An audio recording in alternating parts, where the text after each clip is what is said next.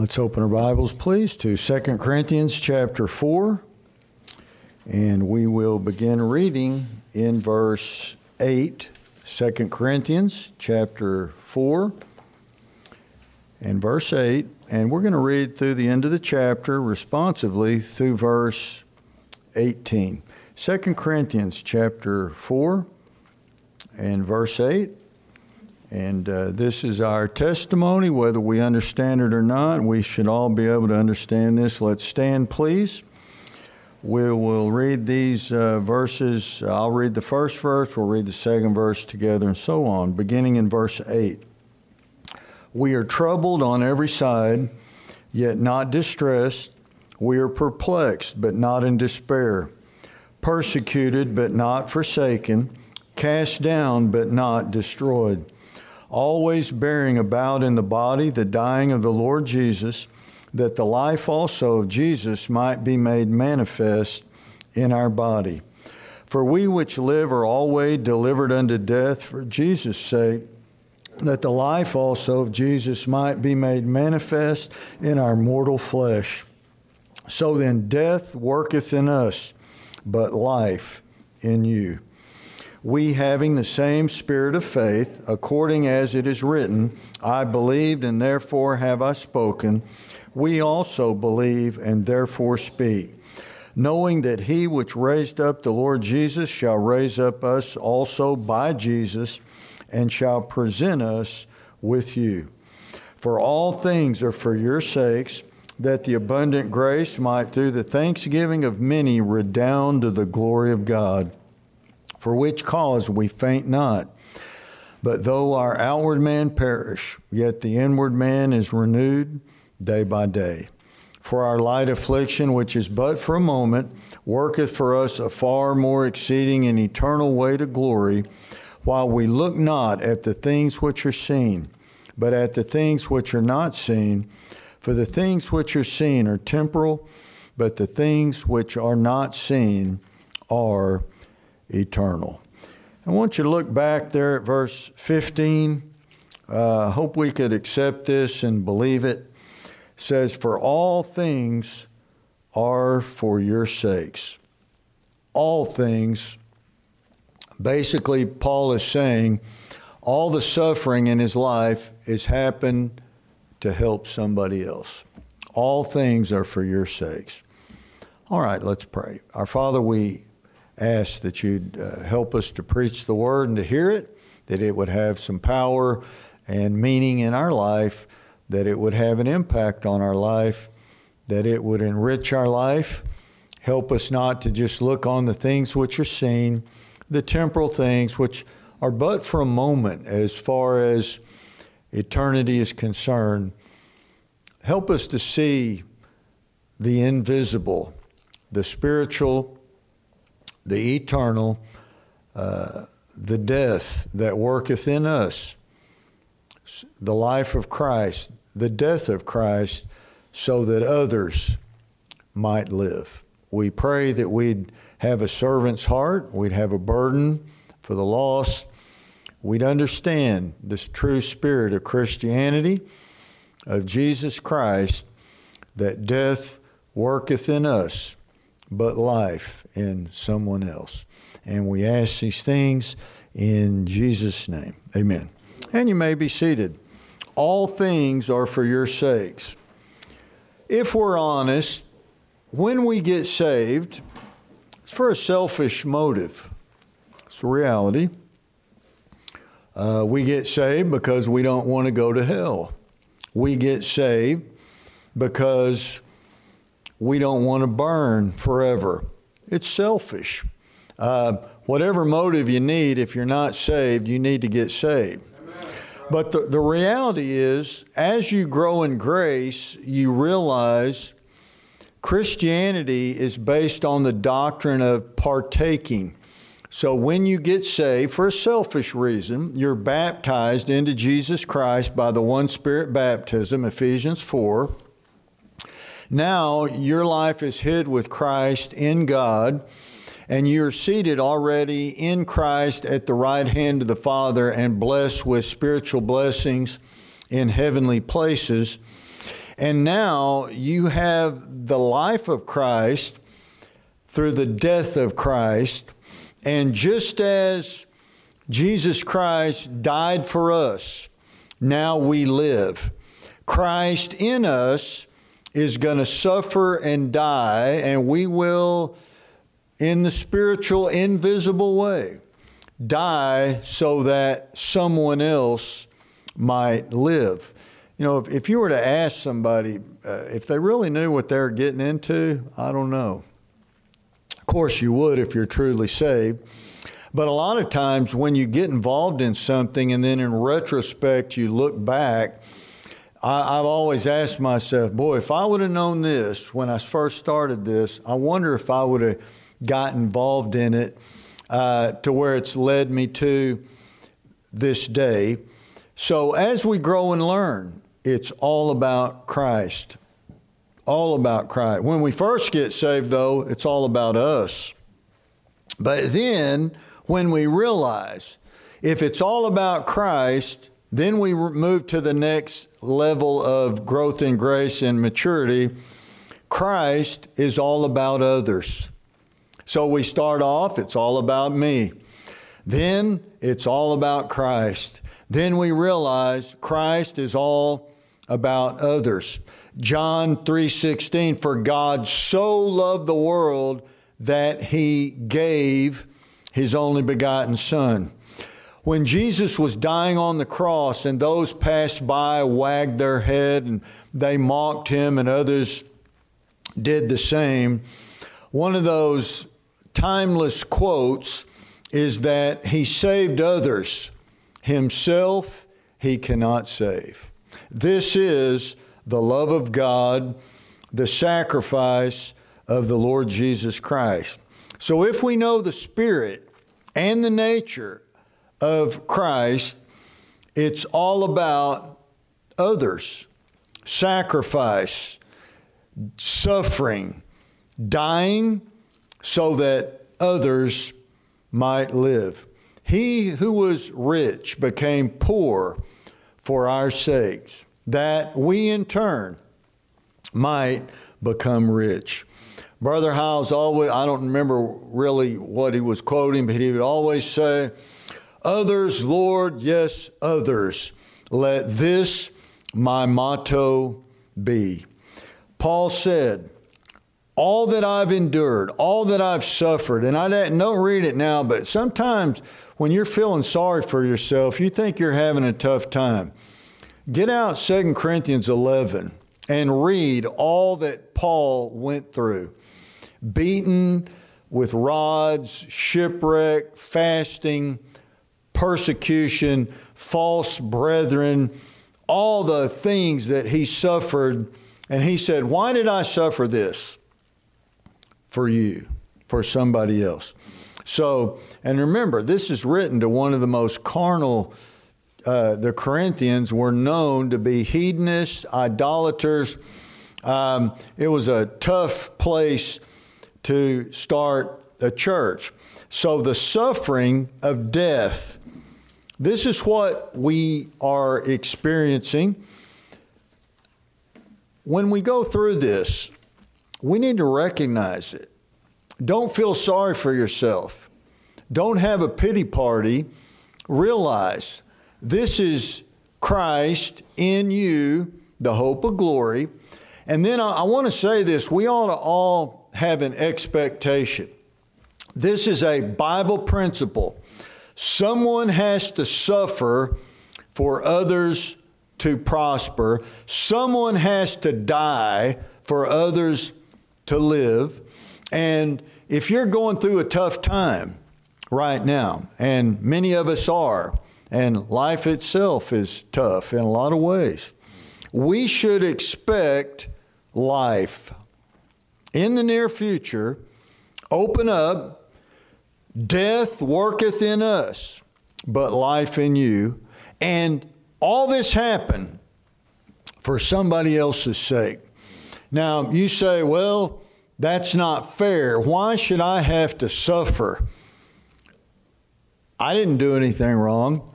Why do I have to endure all these hardships? temptations and trial and tribulation for Christ? Because somebody has already done it for you. Now, you may not realize it yet. Somebody paid the price for you to be here tonight. Somebody. Way back, you could look at the patriarchs. You could go to the founders and the apostles of the New Testament church. You could go to the great men who suffered, bled, and died for the church to be started and the truth to go on from generation to generation.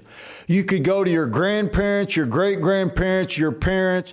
You could go to your preachers, your pastors, your teachers, your friends. But somebody suffered for us to live. Right now, I think about it all the time. I still wonder, when Brother Roloff put his plane on autopilot and supposedly a storm caused him to crash, I wonder if something else didn't happen. It hit me. Who knows? All the sufferings of all the great men. And you think about even a mother and her love for her children. All the suffering and the sleepless nights and the colic, and they've got a tummy ache, and they've got fever, and should we dunk them in the cold ice in the bathtub or take them to the emergency room? All the sufferings that a mother endures for her children. They suffered so that child may live. I was thinking about my mom. She'd take us to football, muddy, up in Dallas, pick us up. She'd wash our uniform and always had a meal prepared. Death was working so that others might live. A very simple illustration. So, if you're a Cowboy fan, somebody's going to start living pretty soon because there's been a lot of death working.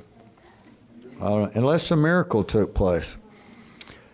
Death worketh in us. Why? All these things are for your sakes. The suffering, the anxiety, the overconcern, the problems, the injuries, the accidents, the sickness, the disease, the temptation, the financial difficulties, the struggles of life. Everything happens for a reason. Now, we need to remember this, remind ourselves. Everything that's happened to you has happened for a reason. God is moving in your life.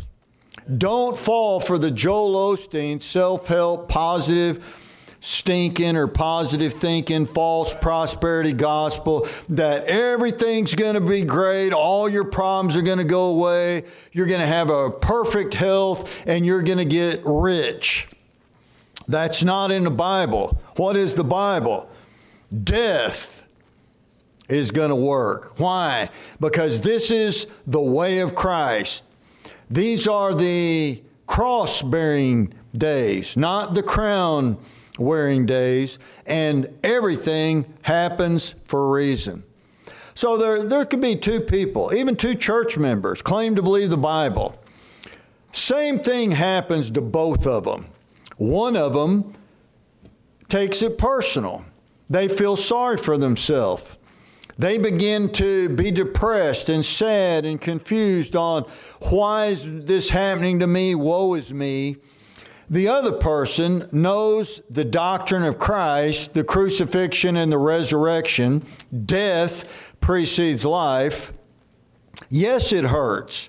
Yes, it's difficult, but they know the doctrine and they don't take it personal. They suffer, they hurt, and then they look for, this happened for somebody else. I'm already saved. Think about it. If you're saved, you're already saved. What about somebody else? Are we going to try to pluck a few brands from the burning? So God, you say, I want to see the power of God. Well, somebody's going to die to have resurrected power, somebody's got to die to be brought back to life. So in our weakness, God demonstrates His power.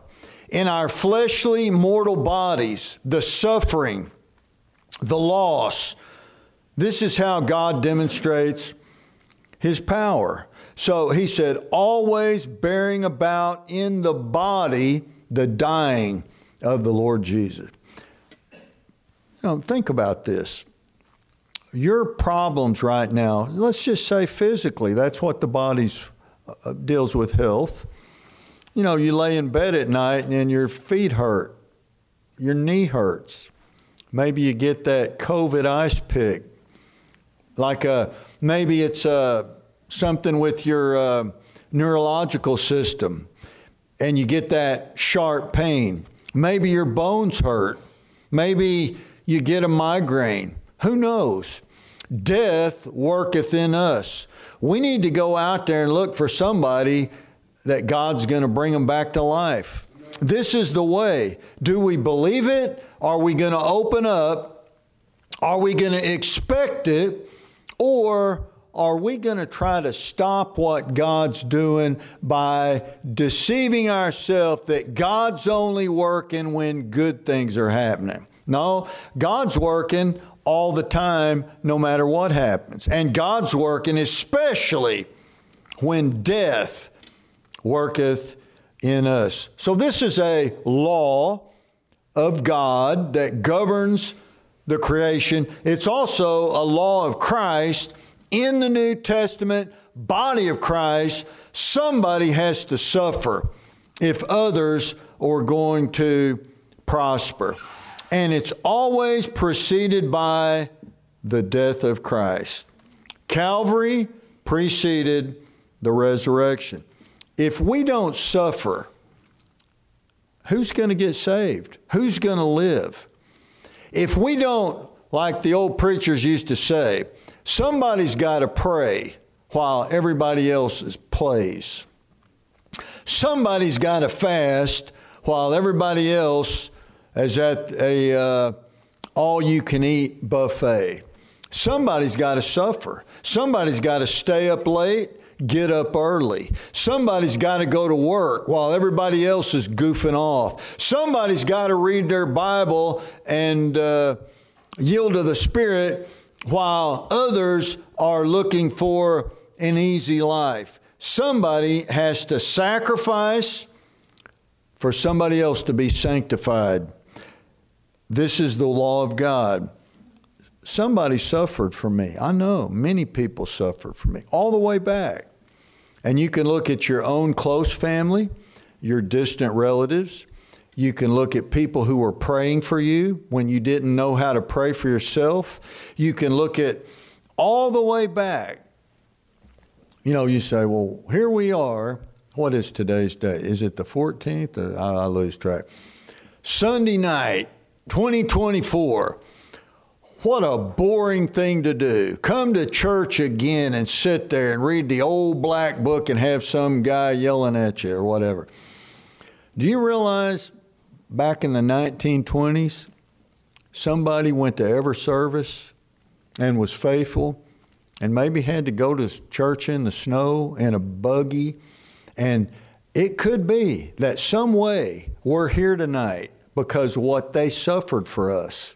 It could be. I encourage you, if you haven't done it, read Fox's Book of Martyrs. Get it. All the ways that the apostles died and were martyred. Look what they did for us. Look at the misunderstanding and the false accusation and all the things which they suffered and endured for us. So all of the life, the resurrection, it begins with suffering and death.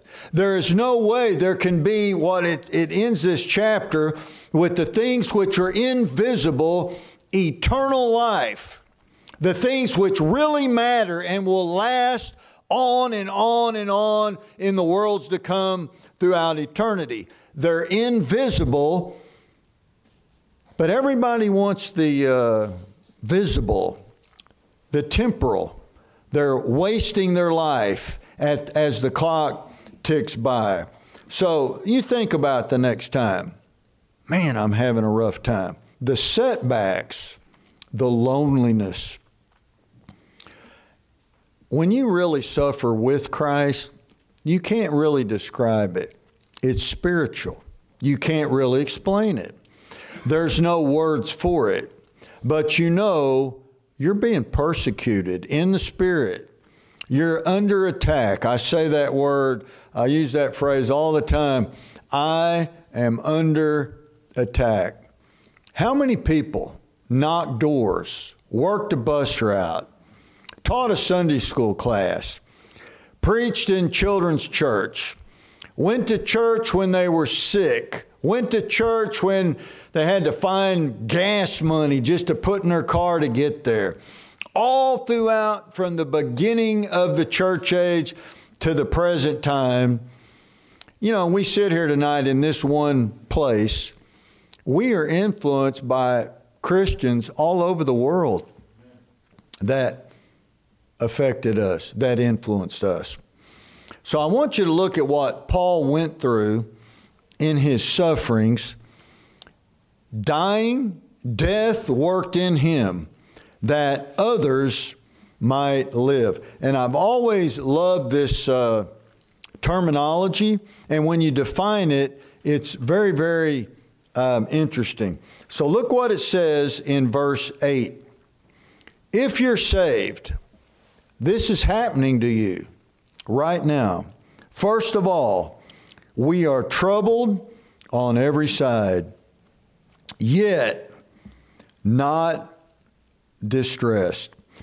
Now, I want you to notice in every one of these predicaments that the Christian goes through, it looks hopeless. It seems hopeless. There's no human solution. There's no one that can help us. It seems very, very grim and dark, but there's always an answer from God. Don't ever forget that. If you lose hope, you've lost everything. If you have succumbed to defeat, that I'm going to quit fighting, I'm just going to give up, you have lost. But all of us have felt, I just don't see a way out of this. I don't know how much more this I can handle. I don't know if I can do this anymore. You always can. God's grace is always sufficient. And when you are pushed what we call to the limit, I ask myself I don't know if I can handle this. I don't know if I can put up with this much longer. And then I remember that old country song, one day at a time. I forget, sweet Jesus, that's all I'm asking from you. I think a girl sung that. And then it goes to that other one. Didn't promise you a rose garden. No, he never said, he never said it's going to be easy. So what does it say? Troubled on every side, yet not distressed.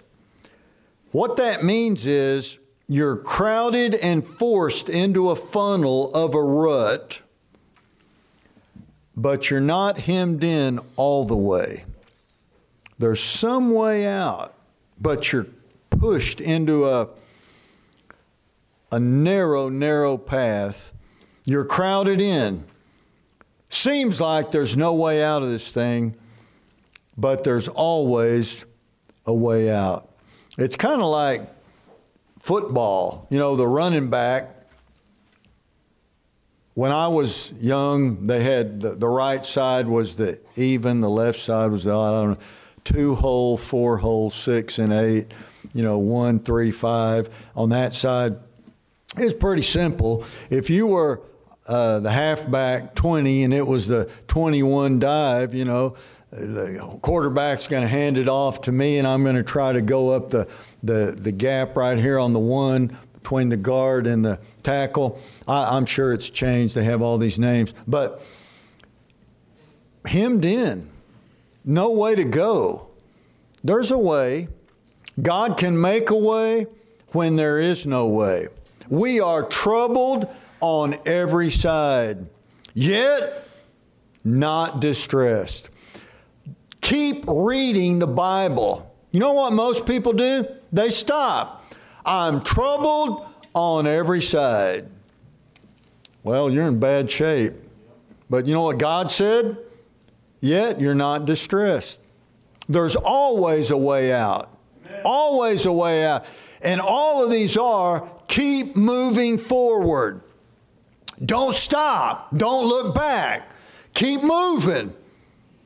Sometimes it seems hopeless. A lot of times it seems hopeless. So I want you to notice there are no superlatives in the struggles and the suffering of the child of God that Paul went through and set the example for us. There is always a way. May seem like it's lost. No. It's kind of like, you know, the Cowboys. I've developed a saying, they still have time to lose. You know, it's looking good. Don't worry. They've got time to blow it. They've got plenty of time. Don't get, it's not over till it's over. It's kind of like a business transaction. It's not over till your check cashes.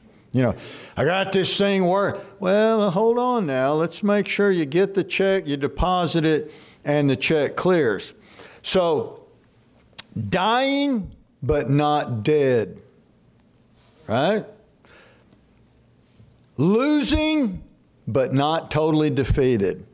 This is the way of Christ. If you looked at Jesus Christ from his betrayal with a kiss, illegally arrested, false witnesses, totally betrayed, sentenced to death by his own people. They chose a criminal to be set free other than Christ. It looked like he was going to lose. But life comes from death. Look at the next one. This is very interesting to me. Into verse 8. We are perplexed, but not in despair. Now, that word perplexing means our mental faculties. And what it means is, I've thought this through many times, and there's no way out rationally or logically. Now, we've all been there. I don't see a mathematical solution. There's no way with what I make and the bills I have to pay that I can work this out. There's this problem I have, sickness, disease, whatever it is physically, and the doctor said all this. This is the results. This is the statistics. I am totally perplexed. I've thought it through. I've redone it. I've checked it. I've saw if there's any other way, but I'm not in despair. What does that mean? When you can't rationally figure it out, don't lose hope. Don't lose hope. Most problems have no rational solution. You know, it's like I was talking to somebody, I said, well, there's only 3 things you can do. You can make an investment, which is a risk. That's going to take time. Or you can get a job working by the hour. Or you can rob a bank. And don't rob a bank. For many reasons. It's wrong, first of all, but they got a lot of cameras. No, don't rob a bank. But I don't see a way out of this. There's always a way. I don't know how. You don't have to believe me.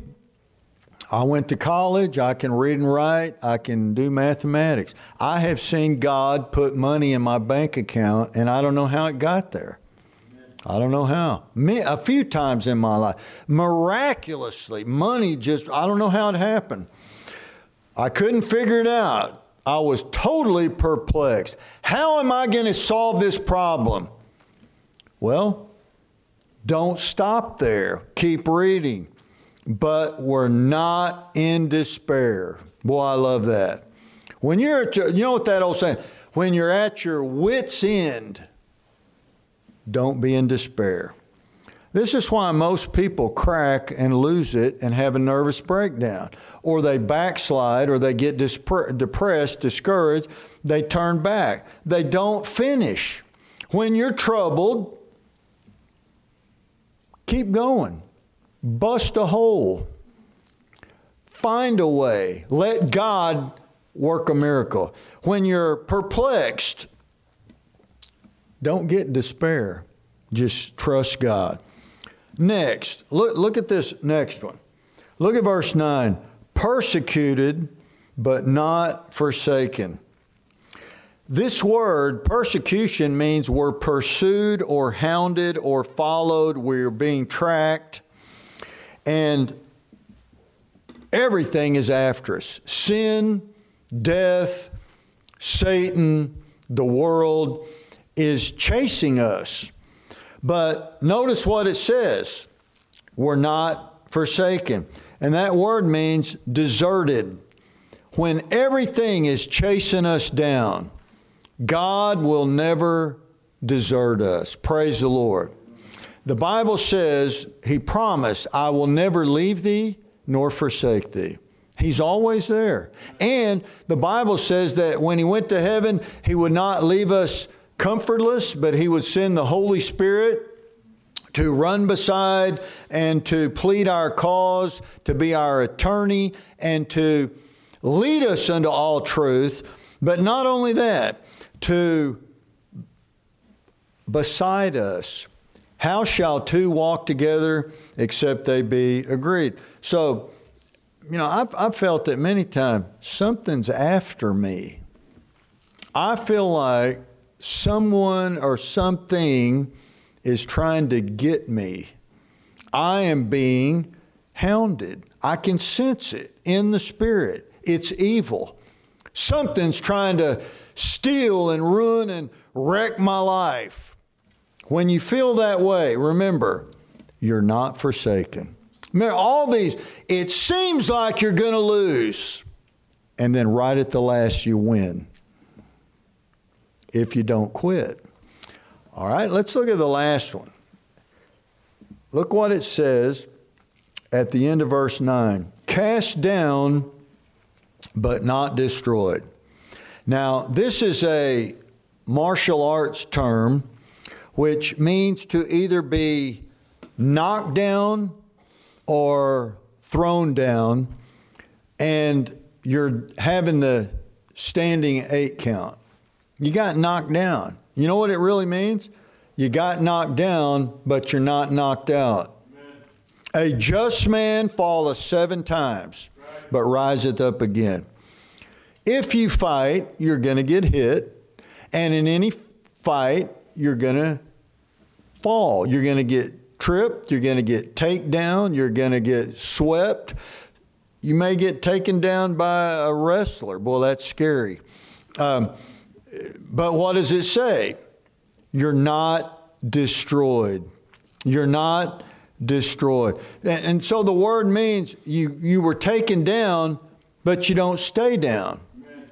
I'm getting up. I love what Brother Hiles, he'd always say, and I quote it all the time. He'd say, look, if you get knocked down, if life punches you and you got a bloody nose, you just lay there for a while. It hurts.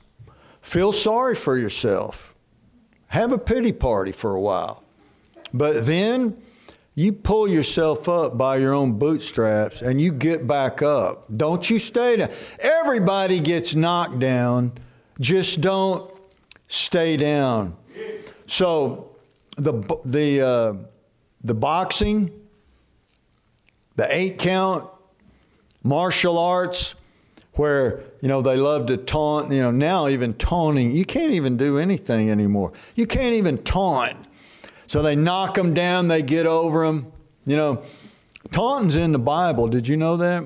When David Sling James version Goliath and knocked him down, he stood over him, put his foot on his chest, took his own sword and cut his head off. And then hold it. If that isn't taunting, I don't know what is. You can't have any fun anymore. They've changed all the rules. Can't even hit the quarterback in the head. You know the stuff that used to make the highlights of, I forget what they called it, now you'd be kicked out of the game. It's unbelievable how sissified the world has become. But Satan's not stopping. He's after us. He wants to knock us down. So, are we going to keep reading? Are we going to let God finish? Are we going to go to the end? This is death working in us, troubled on every side, yet not distressed, perplexed, but we're not in despair, persecuted, we're not forsaken. He's there with us, and we get cast down, but not destroyed. Now, why is this necessary? This is not by chance. This is totally necessary because he says Christ, the only way he's going to live in us is if he dies in us. And the only way Christ is going to live in somebody else is if Christ dies in someone else for that person. And when you summarize it and you look at life, in the text it plainly says, all things are for your sakes. And he's talking to an ungrateful, disrespectful, Corinthian, carnal, worldly church. Did not appreciate him leaving his own country to go and start the church there. Disrespected him. So we have to ask ourselves, the beginning of this new year, and isn't it amazing, 3 weeks have almost passed. There's nothing wrong with asking, why is this happening to me? You ought to ask that. Why is this happening to me? Don't just get angry. Don't be afraid.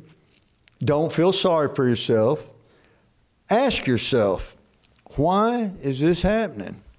Well, if you yield to the Holy Spirit, remember all the doctrine of the New Testament church and Christ, suffering is necessary.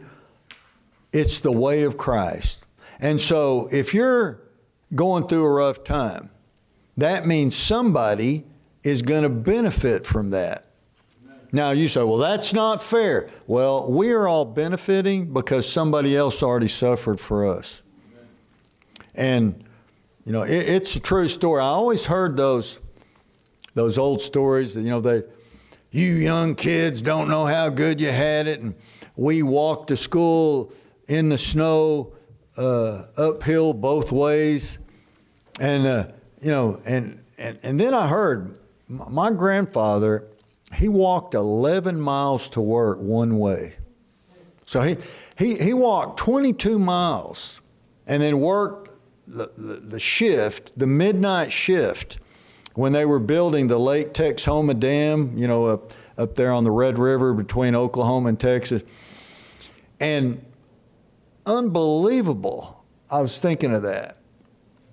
And here I sit with the silk tie, with warm air coming out of, where is that? Oh, there aren't any up here. I mean, push a button. All the things he endured, just one man for me. He had 12 children that lived in a little log cabin. And my dad would tell me the stories that they'd have to harness the horse to the wagon to go to town. And they'd hear coyotes and how scary it was, in the dark. There wasn't any headlights. There wasn't any street lamps. Back in the old days. And when I remember at my other grandparents, they had a clothesline. And in the night when you had to facilitate, there wasn't much good facilities, you'd have to put your hand around it and go out to the outhouse because it was pitch black. And you just fall in that thing into a smelly old stinky outhouse. Some people, we have no idea what. No, some people in this room, your relatives might have come from Mexico. I mean, just think of all that they suffered, and the immigration and starting a new life in a strange land. That's just physically to get us here. What about all the prayers your grandma prayed for you, and all the worry and the sleepless nights, and all the great preachers who suffered for us? And I just want to be aware of this. We don't always agree with what's happening. It's not easy. If we could change it, we would. Life is not fair in a lot of ways. But Paul said, all these things are for your sake. Now, if we lose our selfishness and don't take it personal, none of these sufferings are superlative. It doesn't say you're dying and you died. There was always a way out, always a miracle. Right at the end, there's always a way with God. And if you keep going and don't lose hope, Christ is going to suffer in us. Death worketh in us, he said, but life in you. What we need to do when we suffer, trust God. We're not alone, but also let's expect life to come. Let's look forward. And I'm not saying to be proud about it, but we've suffered a lot of things. Many of us suffering a lot of things in our life, loss, death, all sorts of problems. Let's look for who's going to live. Somebody's going to benefit from this. This is the way of Christ. And when you get knocked down, you're not knocked out. You're not get back up. All right, let's pray. Let's think about